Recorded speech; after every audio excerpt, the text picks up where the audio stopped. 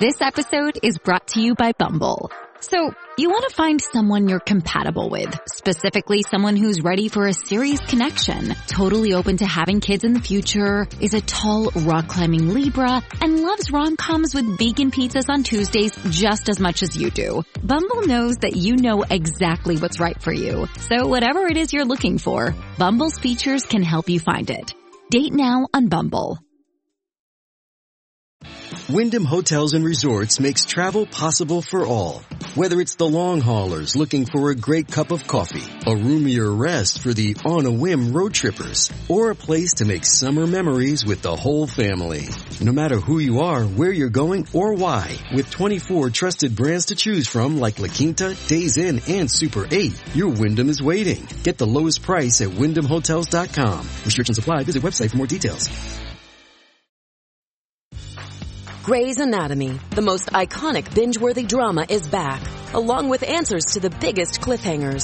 Will Teddy survive? Will Joe and Link finally find happiness together? Meredith returns along with fan faves like Arizona. You can now stream every episode of Grey's ever on Hulu, and new episodes next day. Watch the season premiere of Grey's Anatomy tonight at 9/8 Central on ABC and stream on Hulu.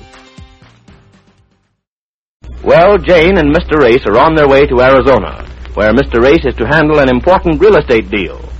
But meanwhile, at home, a mysterious occurrence troubles Marge, Kookie, and Jane's young niece, Betty.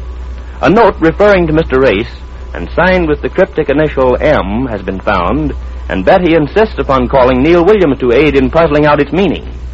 This episode, that same evening, is in alternating scenes between the Ace's apartment and the newspaper office where Neil works. First to the apartment where we find Betty at the telephone. Listen. Now, Betty, I wish you wouldn't drag Neil into this. There's no reason for him to waste his time on anything so silly. Marge, it's not silly. No, it ain't. It's very significant. That note doesn't mean a thing. It's just a... Hello?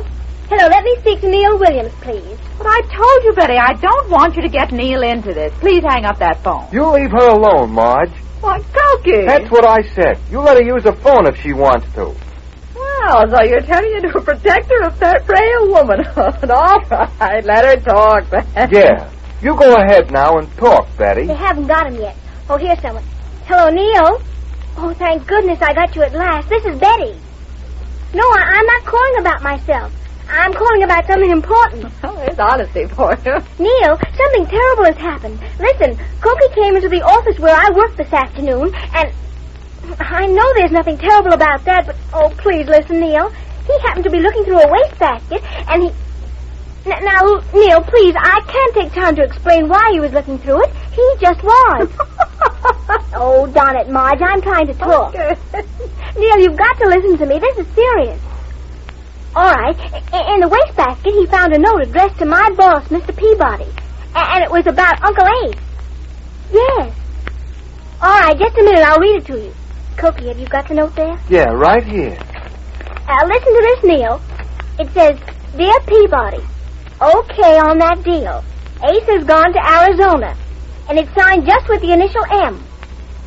No, M as in murder. Gee, was somebody killed, do you think? To get more crazy ideas. But, Neil, it must mean something. I have a feeling that somebody's planning something that's going to hurt Uncle Ace. No, I'm not being melodramatic, Neil. I really feel that we... Hello? Hello, Neil! Darn it. He hung up. What'd he say? He said I was a little idiot. He can't say that about you. You ain't so little. All right, laugh. The more I know Neil, the more I admire him. We so often see eye to eye. I told you he said the note isn't anything more than somebody's business memorandum. But it's something serious, Marge. I know it. Well, maybe my judgment's wrong, but I'm washing my hands of the matter. You want to go ahead, you'll have to do it without me. Now listen, Marge, please. You've got to stick with me on this. Kookie, make her stay here. She's just going to wash her hands, Betty. Yes. And you two might do the same, because dinner will be ready in a few minutes, if Laura's still on the job. I'll call you when it's on the table. Dinner. She thinks of dinner at a time like this. I'm getting kind of hungry myself. Kookie, do you mean you're actually thinking more of food than what might happen to Uncle Ace? No, but gee, maybe Marge and Neil are right. Maybe the note don't mean nothing. Why, Kookie. Well, maybe it ain't significant. Maybe it's just some regular business deal or something. I never expected you to say that. Besides, I ain't got much time now. I gotta be at the dance hall at 8 o'clock to start bouncing. I think I better go. You're going to leave me here alone? Oh, gee, Marge and Laura's here. The only one of all of you who thinks the note means danger for Uncle Ace. I thought you'd stick with me, even if the others wouldn't. Yeah, but gee, I thought you liked me. I guess I've been mistaken. Oh, now, Betty, you know I like you. No, you don't mean that. Yes, I do. He felt that way. He wouldn't even think of leaving me to fight this out alone. Yeah, but Betty, I told you I gotta get to the dance hall. If I don't start bouncing at 8, they bounce me. Then you're not going to help me? Oh, gee, a man's got his job to think about. Very well, then. Goodbye. Yeah, but I didn't... It's too bad, but I'll probably never see you again. Oh, gee, Betty, I didn't... Well, aren't you going? Oh, gee, Well, no, I ain't. Good. I'm gonna stick with you. Oh, I knew you would. We'll fight this out together. Shoulder to shoulder, arm in arm, hand in hand, cheek to cheek. I thought I could depend on you, Kookie. Now, here's what I want you to do. You're beautiful. I want you to go down to Neil's office. You got pretty eyes, I too. tell him he's got to come up here right away. I like the way you fix your hair, too. Say, who's got to come up here right away? Haven't you been listening, Neil? I thought you and me was going to fight this out together. What you want him for? Because he's the one that can help us most. He knows people. He has connections.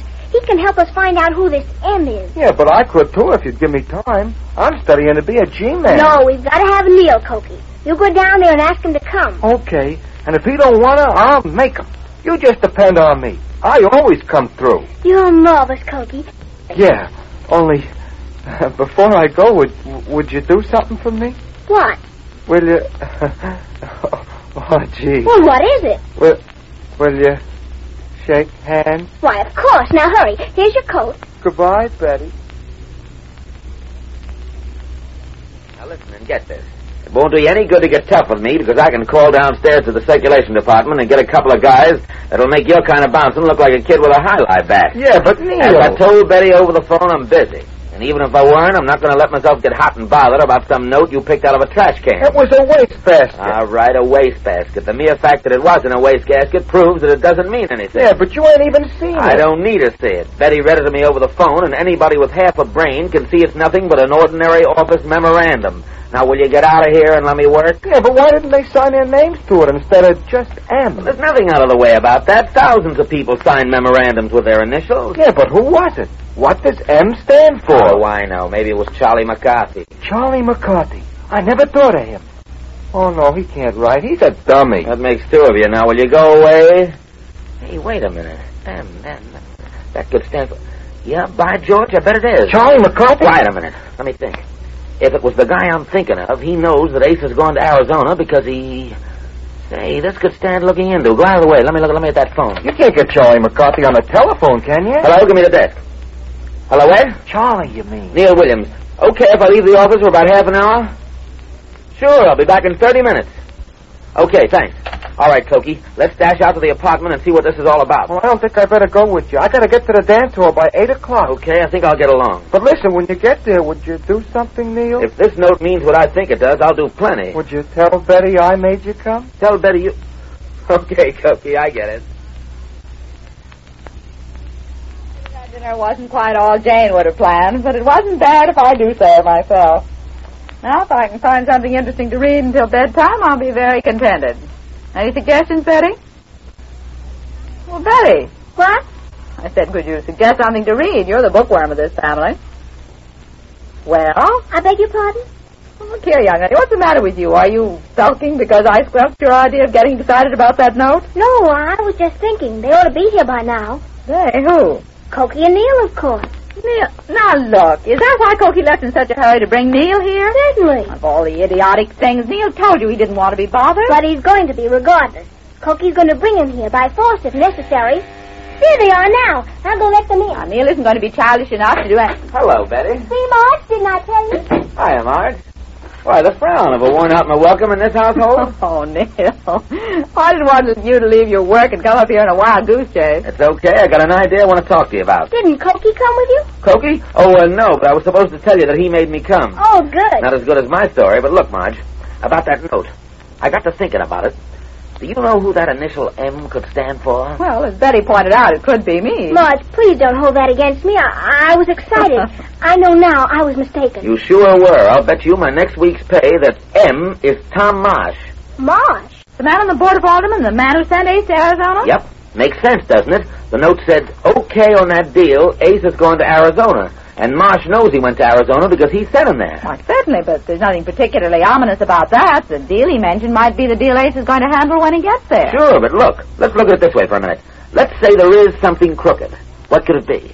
Well, I don't see how there could be anything crooked about it. Mr. Marsh hasn't anything against Ace. He's been trying to help him. Well, you remember how he tipped Ace off to take the option on that piece of land the city was going to buy for that housing project, don't you? Sure, but the deal fell through, and Ace lost all his money, didn't he? Well, that wasn't Marsh's fault. He was practically sure the deal was going through because he's on the Board of Aldermen that voted for it. Wait a minute. I'm getting something here.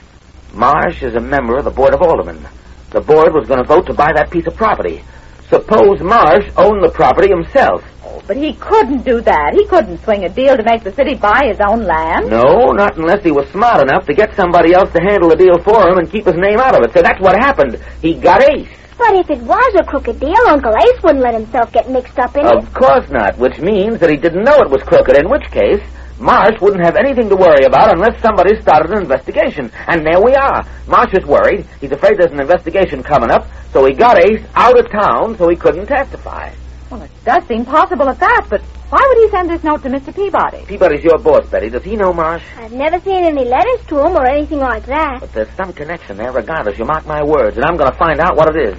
Boy, if I play my cards right, I'm going to turn up one of the biggest political stories this town has ever had. And what's more, maybe we can swing it so Ace gets his money back. You think you could, Neil? You watch me, lady. You'll have me to thank for this. Oh, yes, I suppose Kookie had nothing to do with it. I suppose if he hadn't poked around in Mr. Peabody's wastebasket and found this note... Oh, yeah, Kookie, of course, did his share. Kookie's a G-man at heart, you know. Yes, and I'll bet before we're through with this, he'll have plenty more to do. And Betty's right, because we happen to know that Neil's theory is correct, and that Mr. Ace was sent to Arizona to avoid implicating Mr. Marsh in an investigation. But how can Neil prove it? We'll learn more of that when next we meet the Easy Aces.